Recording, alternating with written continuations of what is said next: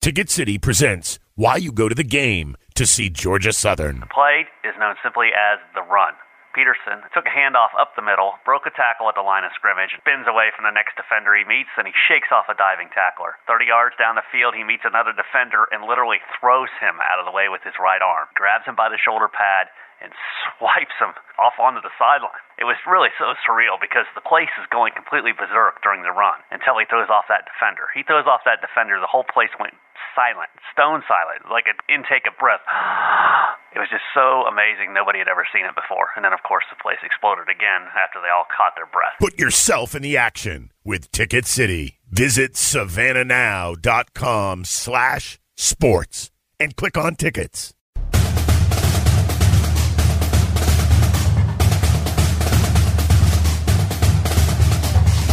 Oh, he will. Adrian Peterson is taking care of things right now. Down the sideline. If he can get loose, he's gone. Eligwe will score. To Wesley Fields. Touchdown. Georgia Southern. Eagle Extra Podcast back at it. Bye week special. While others rest, we grind here at the Savannah Morning News with Georgia Southern beat writer Travis Jadon. I'm WSCV Sports Director Greg Talbot. Thanks for the subscribe, the stream, the download, however you get us every week. Travis, this bye week came at exactly the right time for Georgia Southern. They beat up South Carolina State in a payout game. They surprised everybody. They throttled UMass in a revenge game. And then, to our surprise, performed really admirably, acquitted themselves well against Clemson on Saturday. They made $1 million. And now they get a bye week before they played the best team in the conference. And you and I were sitting here a couple weeks ago talking about predictions for this season. And of all the positions that they could have realistically been in at this point after 3 weeks, this was, in our minds, the best case scenario. Yeah, Greg, I couldn't agree with you more. I think that the bye week coming at this time for Georgia Southern is huge because, like you said, they go and perform admirably. It could have gone better, in my opinion, at Clemson, but we'll get into that a little bit later. But number 2 team in America. I know, but I mean, the 3 turnovers and they didn't capitalize on them. Yeah. We're getting ahead of ourselves. But, yeah, like you said, a lot of injuries, so perfect time for the bye week heading into conference play.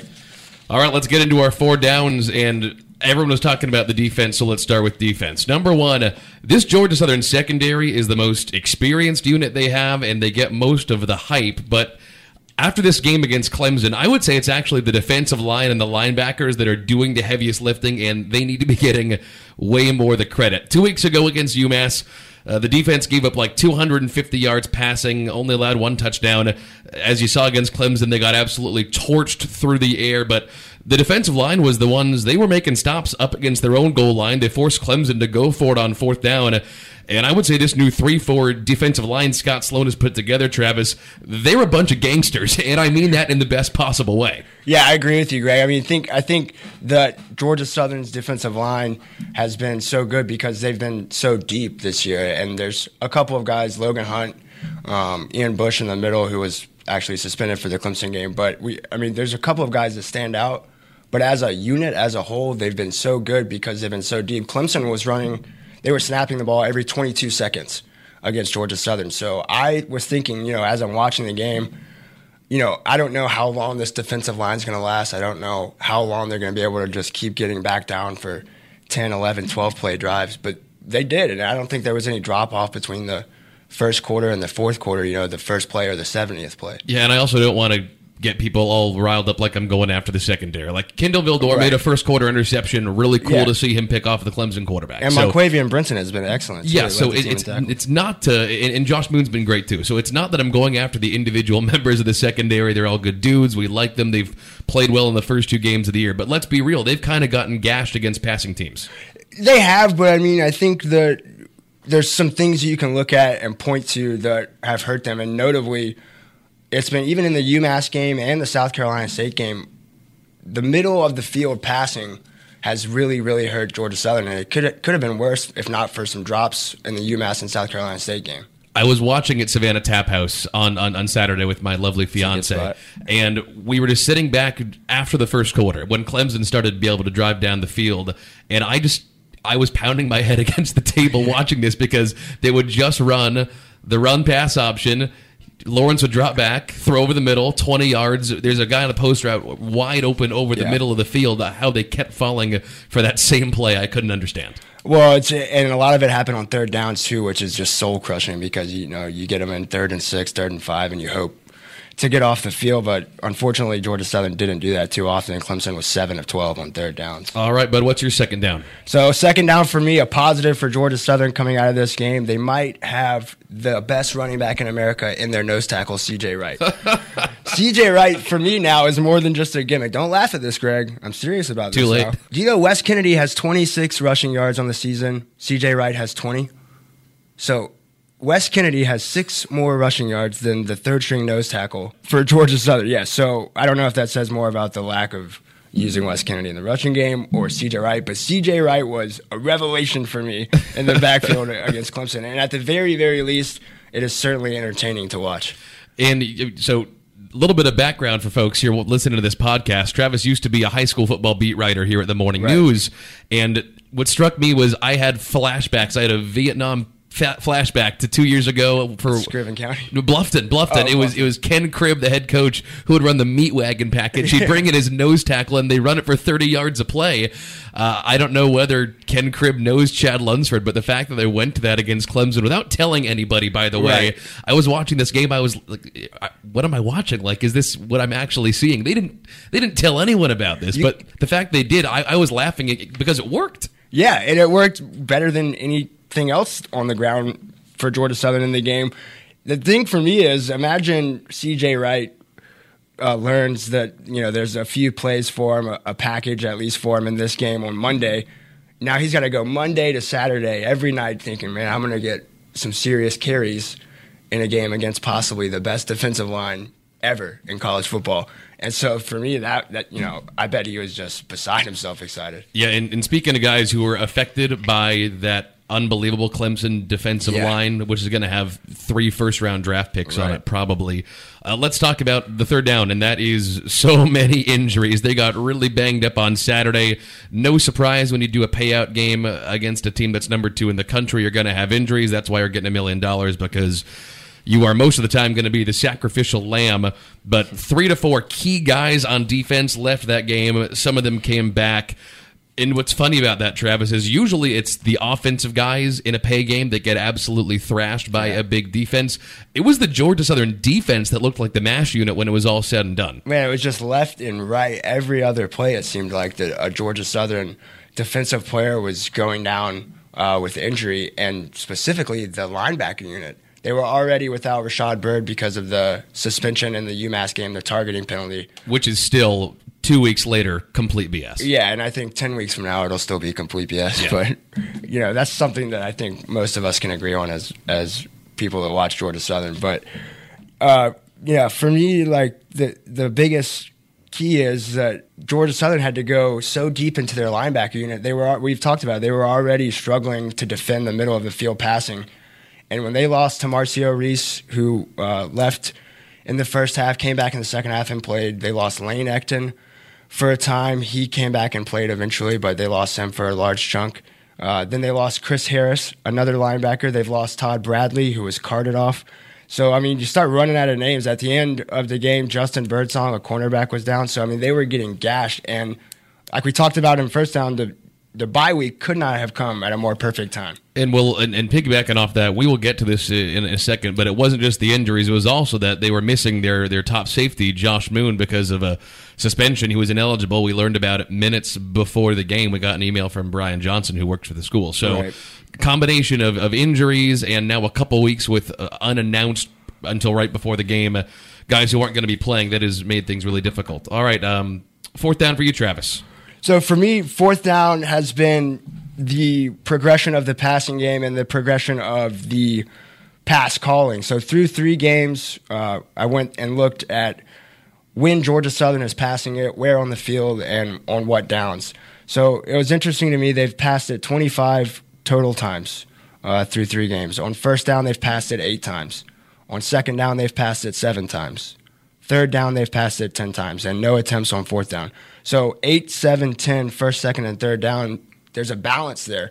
Even if the number 25 is not a large number of attempts, there is a balance there. And as an option offense, if there's even a little bit of a threat to pass the ball on first down, as rare as it might be, if there's a little bit of a threat there, then it frees up really the whole series and the whole drive for you. And I think that's probably a conscious decision on Bob DeBest's part, the first-year offensive coordinator, because now teams looking at Georgia Southern, you see all this on film, that they will pass it on first and second down, not just on third and long. And here's what's kind of funny about that to me is you and I sat here about 6 months ago when Bob DeBest was announced as the new offensive coordinator.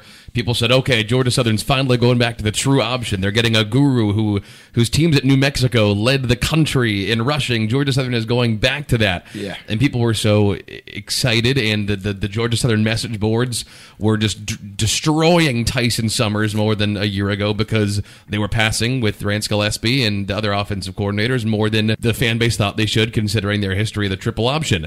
I don't hear people complaining about the amount of passing right now. I think it just goes to show that at Georgia Southern, as long as you're at a system that looks something like the option, as long as you're moving the ball and as long as you're winning, people are happy. It doesn't need to be the triple option. Right. It doesn't need to be. And again, I use the word balance in this offense, and I guess that that might not be the right word, because you have 25 attempts on the year, and we said last week that Georgia Southern was running the ball, I think, 86% of the time. So what I mean is when they do pass it, it doesn't have to be on 3rd and 10. Right. You know what I mean? So they are picking their spots, and I think that's a conscious choice.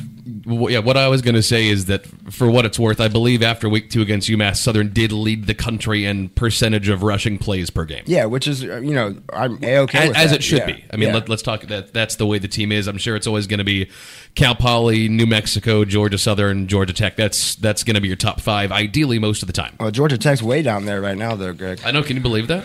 Yeah, I'm very, very surprised by it. Okay, so let's get to some other takeaways. I know you're always sunny. Like you're the crew. You're too hot. You are too hot that they aren't getting it to West Kennedy enough.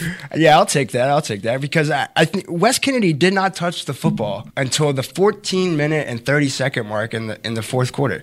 So you went 3 entire quarters and a little bit of the fourth quarter without getting him a touch. Now, they did target him earlier in the game one time, and he caught the ball but was out of bounds.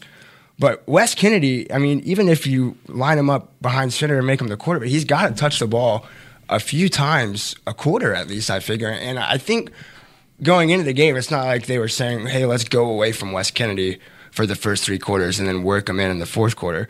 But as the game progressed, you want to get Wes Fields a touch. You want to get Monteo Garrett going. You want to maybe get Shy Works going on the outside. And you kind of forgot, it seemed like, about Wes Kennedy and his ability. I think part of that is that they didn't have a ton of first downs. And didn't have a ton of plays. I was going to say they didn't get to run a ton because it was always Clemson's offense on the field looking at the time of possession there.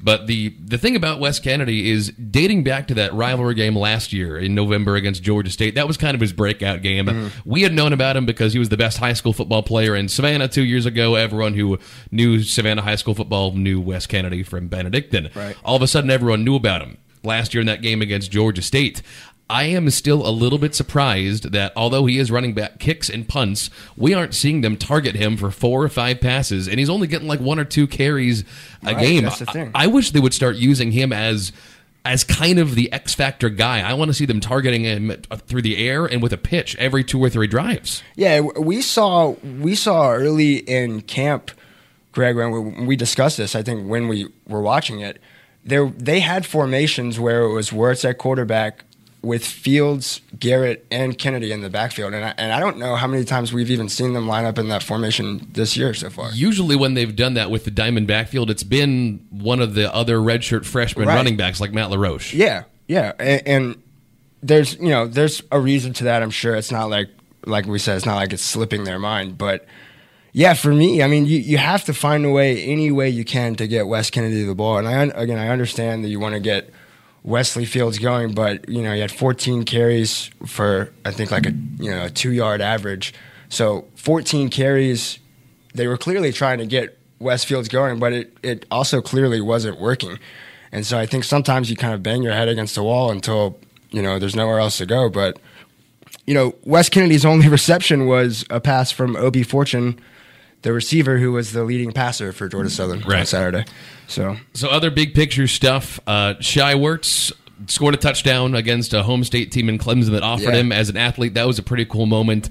Outside of that, I don't think you could expect a ton from Shai Wertz in this game. He performed admirably. He, like we said, he scored a touchdown.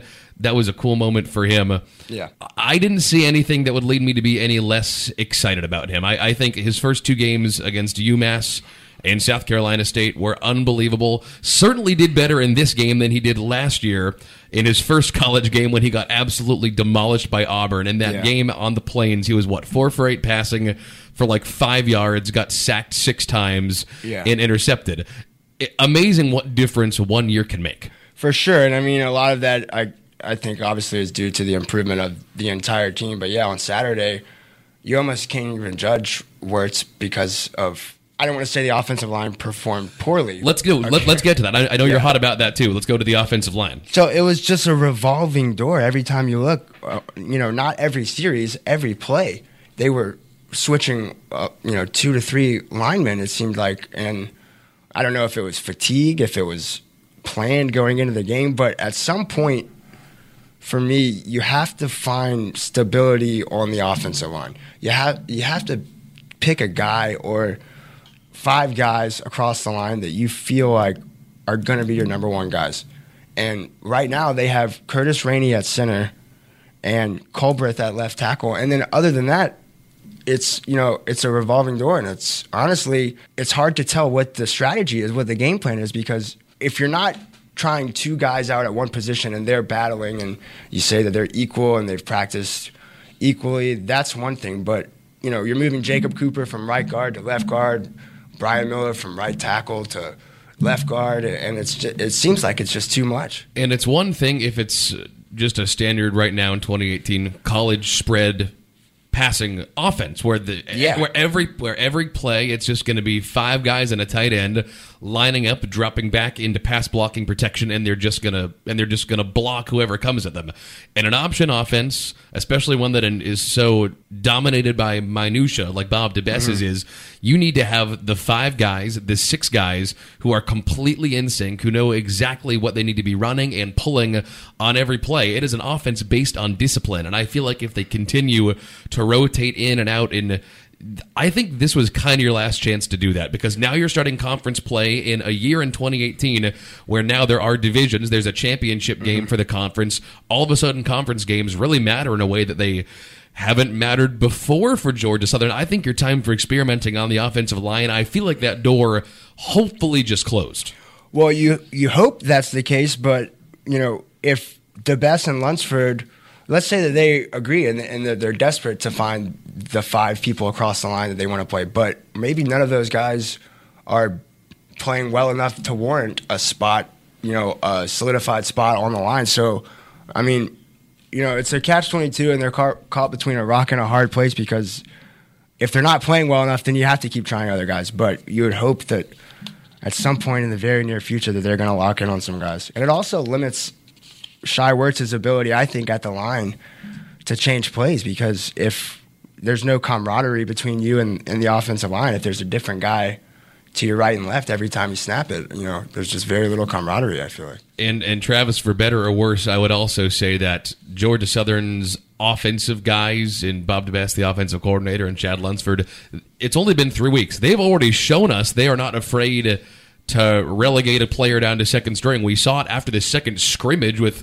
wide receiver Obi Fortune, who was the leading pass catcher returning from last year. They demoted him to second string. Now, they've since brought him back up to a starting role at the Z receiver position, but they've already shown that if they don't think you're exactly right for the team's iteration right now for that unit, regardless of your individual skill level, they're willing to bench you. Yeah, Lunsford has said before, and he said it since he got the job, that every day he wants competition, and every day, and sometimes that's just rhetoric, but I mean, right out of the Kirby playbook. yeah. It seems like there's a lot of stuff coming out of the Kirby playbook in Statesboro, but I'll say this: what Lunsford said has been completely backed up by what the program has done and what he's done as a coach, and the depth chart decisions that they have and haven't made.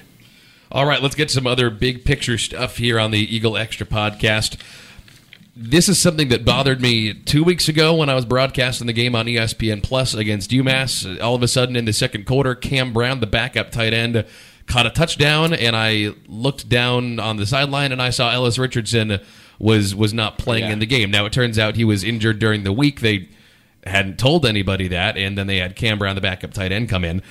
And he performed well, but combine that with Josh Moon, who we found out right before the Clemson game hadn't played, all of a sudden wasn't eligible to play. All of a sudden, it looks like we're going to get news from a key player every single game that isn't going to play. That can't stand. Yeah, I get why you wouldn't want to announce that Josh Moon and Ian Bush, who were suspended for the Clemson game for what the ESPN Plus broadcaster said was a violation of team rules.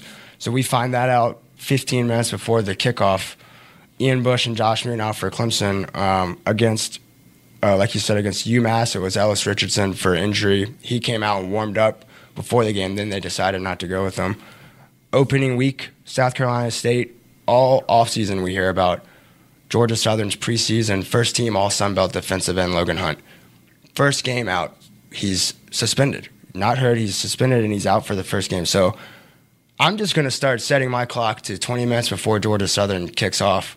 Somebody's going to be suspended for them, and I'm just going to accept it because what you had was not the biggest game of the year at Clemson, but the most marquee game of the year, and you had two seniors on your defense, which is supposed to be your best unit, suspended for the game. And for Moon, as a captain and a season-long captain, whatever the violation was, it couldn't have come at a worse time because, like we said, Georgia Southern was gashed down the middle of the field in the passing game. They could have really used Josh Moon. All right, let's pull back up here if we can and talk about some little bit bigger picture stuff. So we talked about the players, we talked about the parts of the game. Let's talk about what this Clemson game, from a philosophical perspective, means for this program.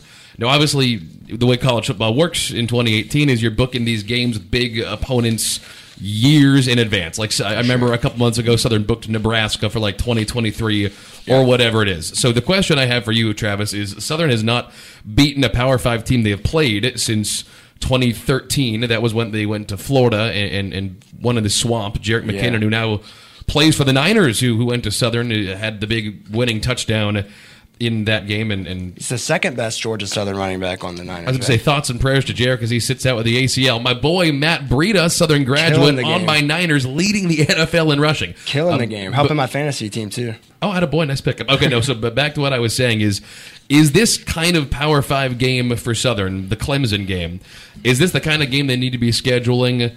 Assuming that Clemson is still going to be like the biggest team in the country right now, is it better to be playing the number 1 or 2 team in the country and getting the massive payday, or is it a little bit better to be doing like what they did last year and play Georgia Tech, a Power 5 team in their own right, but maybe one that isn't going to totally deplete their roster? Right, and that's the thing for me. You know that they're going to schedule, or they want to schedule at least one big-time opponent every season, basically, and on the road because of the payday that it brings in. So we know that they're going to do that. But 2019 at LSU, at Minnesota. 2020 at Boise State. They get FAU and Houston at home, then at Ole Miss. 2021 at Houston, at Arkansas, and BYU in Paulson Stadium. So these are pretty big-time games. And I guess for me, the question is, do you schedule teams like, say, Vanderbilt, Wake Forest, teams at the bottom level of these Power 5 conferences where Georgia Southern would probably have a chance to win every few years against teams like that? Rarely are they going to have good opportunities to beat teams like Clemson and really teams probably like Nebraska and Ole Miss. And more importantly, if you're really good and Southern gets back to winning 8, 9, 10 games a year in the Sun Belt Conference, you might even have a chance to get a home and home because, so for background, my lovely fiance Brittany, she went to East Carolina. East Carolina all of a sudden got really good somewhere in the late 2000s. They started booking home and homes with North Carolina. And all of a sudden, when North Carolina would come to Greenville, they would kick the crap out of North Carolina. I think that was Lou Holtz's son was the coach. And they just did it again. Yeah. They just beat North Carolina again a couple weeks ago. So if you schedule a little bit lower Power 5 team, you can get a home and home. You could bring them to Statesboro. You might have a chance to beat them. I understand why Tom Kleinlein and Georgia Southern want the biggest opponents. For sure. Like you said, they're going to LSU next year. That's going to be a once-in-a-lifetime experience for the players and the fans. That's a fun road trip. But for sure. Like you said, I think it could be really cool if you could start booking smaller Power 5 teams like a Vanderbilt, maybe convince them to come to a home and home. And what a landmark that would be for this program that has jumped to Division I FBS. If you could start bringing in... like I said, they're already going to do it in 2020. Houston's coming. Now, Houston is not Houston of 2 years ago when they had Tom Herman. Right. But bringing bigger name opponents to Statesboro, if you do want to take the next step up and become a more legitimate D1 FBS team, legitimate home games would certainly help that cause. Yeah, and it's tough to go an entire offseason. Like next year, they'll open with LSU on August 31st. They're going to go an entire offseason probably staring at a 30-point spread that they're underdogs. That's tough to do. It's also tough to come out in week 2 and let's say they lose 41-14 to LSU. That's tough. I don't care who you are. It's tough to go and get ready week 2 after getting your brains beat in by a team that should beat your brains beat in. All that being said, I completely understand why they schedule the games, and they need to schedule these games for the progress of the program. And, it's largely financial. And because you're still paying Tyson Summers. You keep bringing Tyson Summers up, Greg. Sorry, it's twice. It's twice too many. You got to get over Tyson Summers, man. I know, he broke my He's heart. not walking through that door. I don't think they want him walking through that door. They're 2-1. If he walks through the door, some things might happen to him. Yeah, no kidding. Okay, so in summation, let's talk about... So you already said, Travis, that this was the perfect time for Georgia Southern to get that bye week because they're 2-1. They just lost to Clemson as they were expected to. They have a bunch of guys hurt. They have a bye week. And coming up next is the beginning of a real gauntlet at home for them for the rest of the 2018 season. They're hosting Arkansas State, and if you are just a casual fan of Southern, you might say, hey, all right, that's a good team from Jonesboro. They've got a good quarterback, and Southern has played them close the last 2 years. Arkansas State is the favorite to win the Sun Belt Conference in 2018, and I think this is the most difficult game they're going to play this year. They needed this bye week because this game's going to be brutal. Well, in what I've read and watched of Arkansas State in the last few days, it looks like a very sophisticated offensive scheme, and by that I mean there's a lot of different formations. It seems like that they're very gelled and that they know what they're doing, when they're doing it, and why they're doing it when they have the ball. So obviously, late suspensions would really hurt the defense against Arkansas State, but it's going to be a real test. Georgia Southern will have extra time with the bye week to prepare, and so that won't really be an excuse. Hopefully, injuries and suspensions won't be an excuse. So this is really a game where no excuses are going to exist for Georgia Southern, and we'll find out how good they really are, especially defensively, against Arkansas State's offense. And I was going to say bright spot, too, is although they gave up more than 200 yards passing to UMass 2 weeks back, Arkansas State looks like UMass. That is a prolific passing team that's going to throw the ball 75-80% of the time. So, like we said, although Southern's secondary kind of got gashed against UMass, they only gave up one touchdown to UMass, and that was a rushing touchdown. So if you could do pretty much the same thing you did against the Minutemen against Arkansas State, you've got a really good chance to win that game. Yeah, and for me, and obviously next week we'll preview Arkansas State a lot more, but for me, the two things that, and I feel like I always say this, but, it holds true when you look at the outcomes of games. In 2017, Georgia Southern was averaging 6.4 penalties a game. This year, they've got 9 through 3, so math majors know that's 3 per game. And, that in and of itself is a good thing. And then on third downs, last year they converted at a 35% clip. This year it's up 10 percentage points to 45%. Those two things really Lunsford has harped on, especially the penalties. And, I think against Arkansas State it's going to be more of the same. But I'm really, really just excited and anxious to see what exactly Georgia Southern has to work with, especially defensively. And I'm anxious to see 25,000 people at Paulson Stadium. Because I would love to see what that looks like. It's been a couple of years. It was the ULN game 2 years ago was the record they set for 25,000. And the pictures out of that game looked crazy. When that stadium is packed, it's something else. It's beautiful and it's a crazy atmosphere. So here's the thing. One last thing before we get to Travis's interview here on the Eagle Extra podcast is Week 1 against South Carolina State, the new Chad Lunsford era. Okay, 15,000 in the seats to be expected. Yeah, Week 2 against weekend. UMass to only have 15,000 again.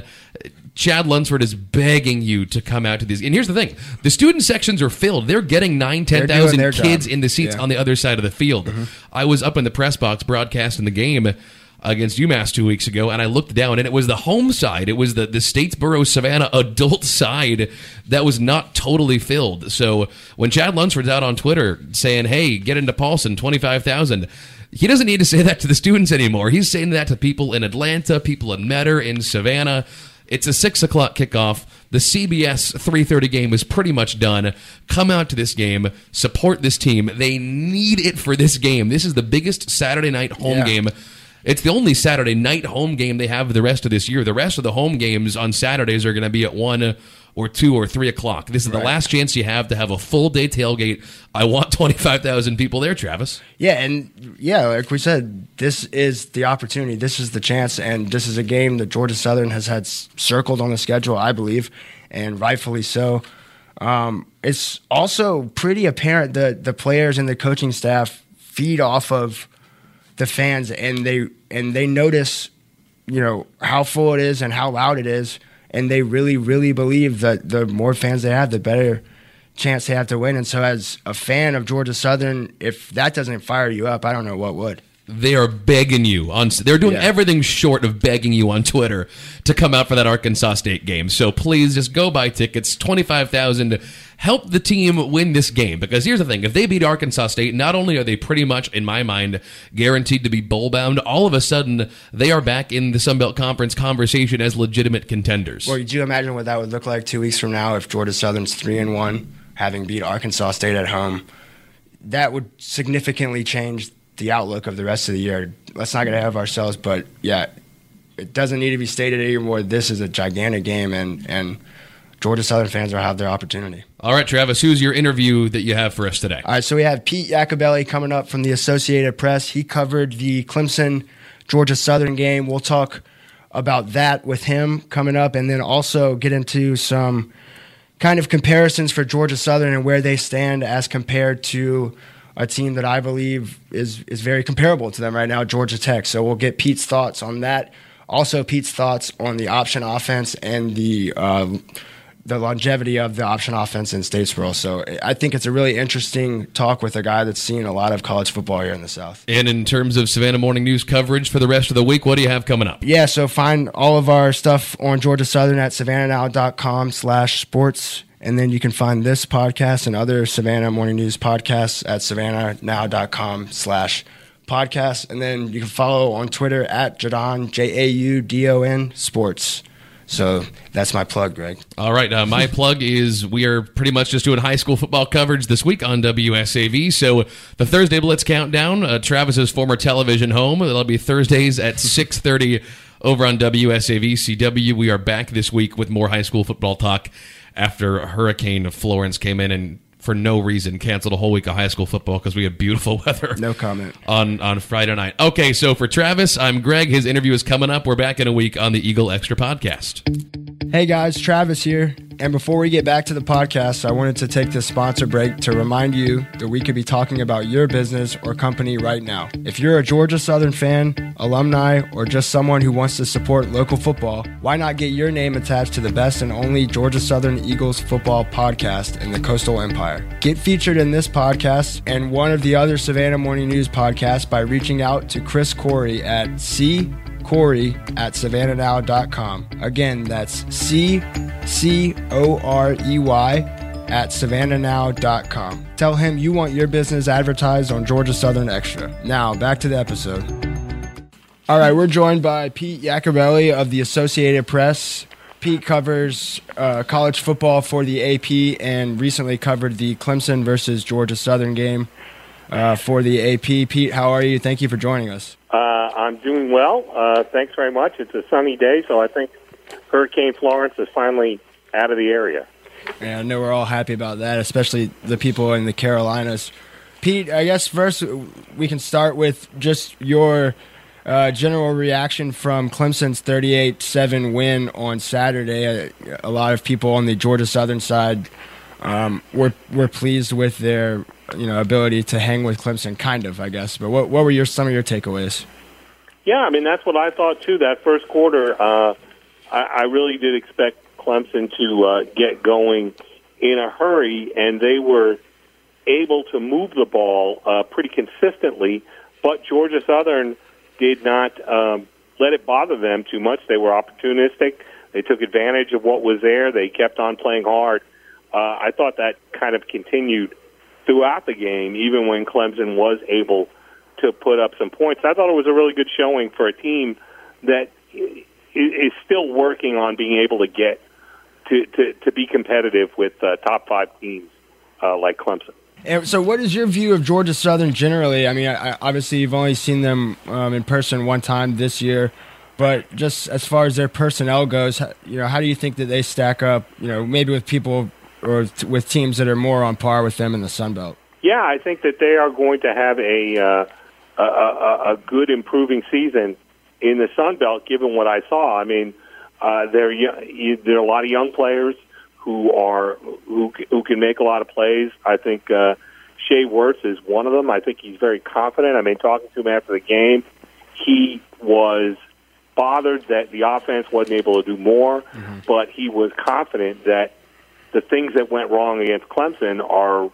correctable and can be ready to go by the time, when they play Arkansas State in 2 weeks. And Pete, you've talked to a lot of different players and coaches in your time, I'm sure, covering college football.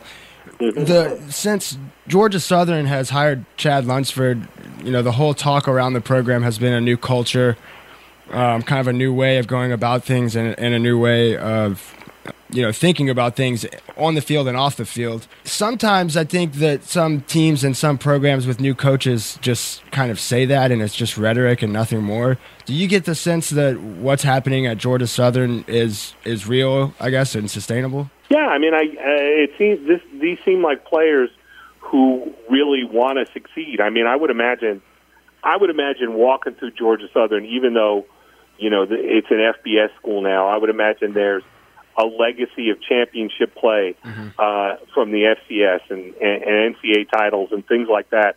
And if you come to Georgia Southern, I'm guessing that you want to not only live up to it, you want to build on that legacy. And this, joining the FBS is a new challenge.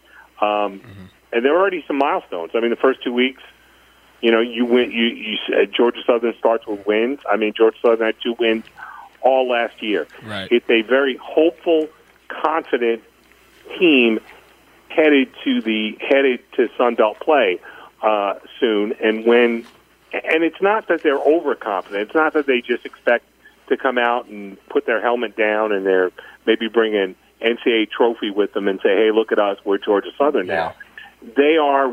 They look like they want to put in the work. They look like they want to play hard. They did not back down, even in that second half against Clemson when the Tigers started to roll a little bit, and I thought they kind of acquitted themselves very well. And I think that's a good sign for where they're going to, how they're going to stack up in the Sun Belt. Yeah, I think I agree with you, Pete. I guess finally, comparing Georgia Southern to Clemson is tough, and comparing them to a lot of Power 5 schools is tough. But just up the road in Atlanta is a team in Georgia Tech that's seemingly going the other way, and I know you're very familiar with that program.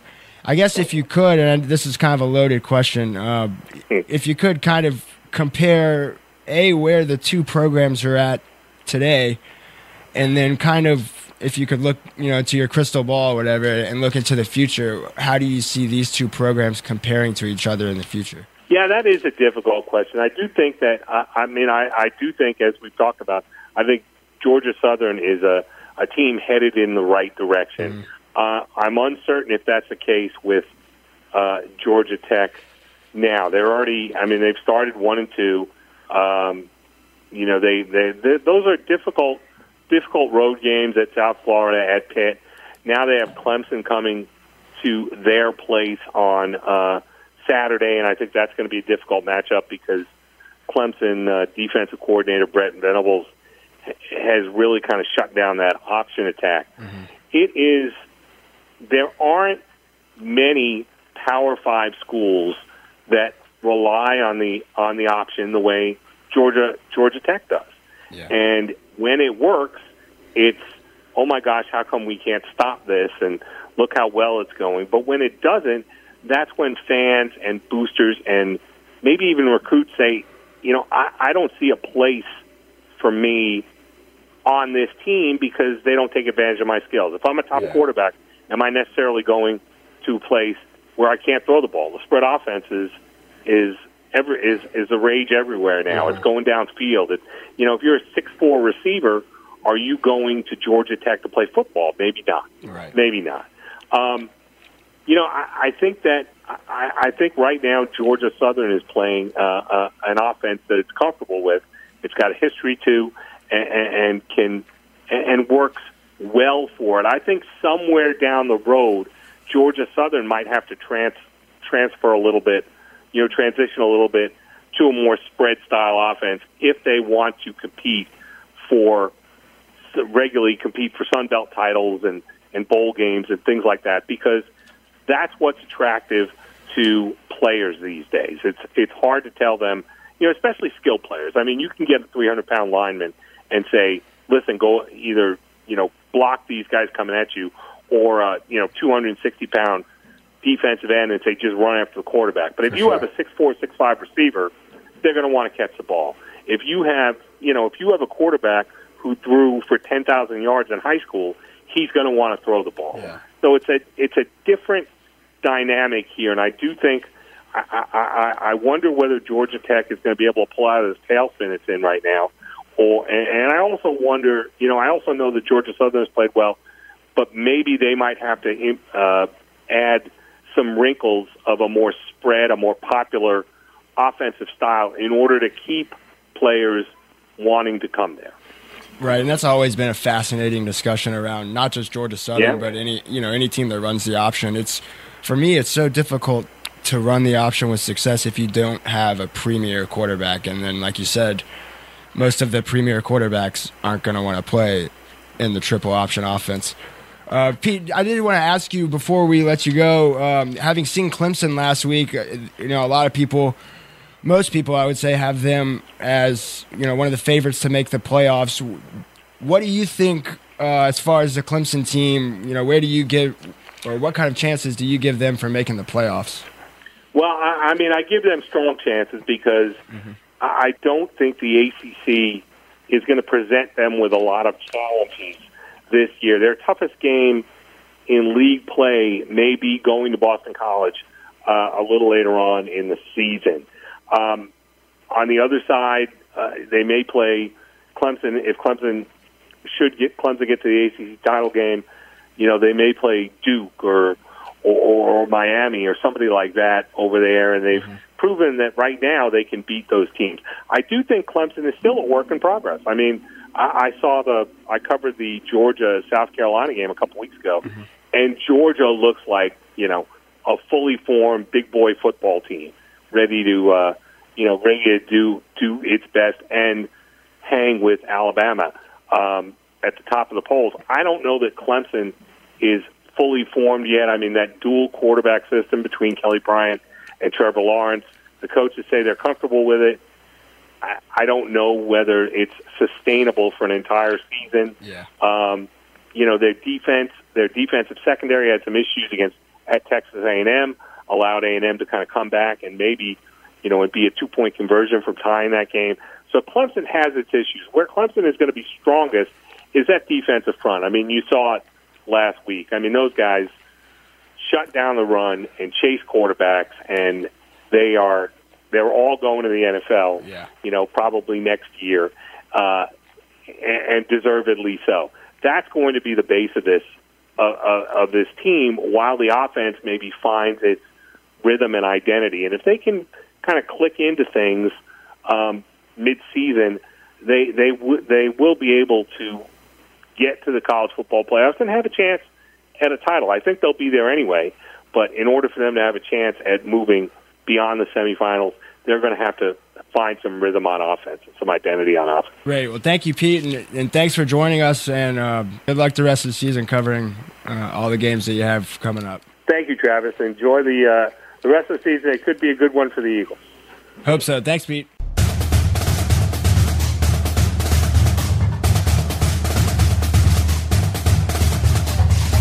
Oh, he will. Adrian Peterson is taking care of things right now. Down the sideline. If he can get loose, he's gone. Iligwe will score. The Wesley Fields. Touchdown. Georgia Southern.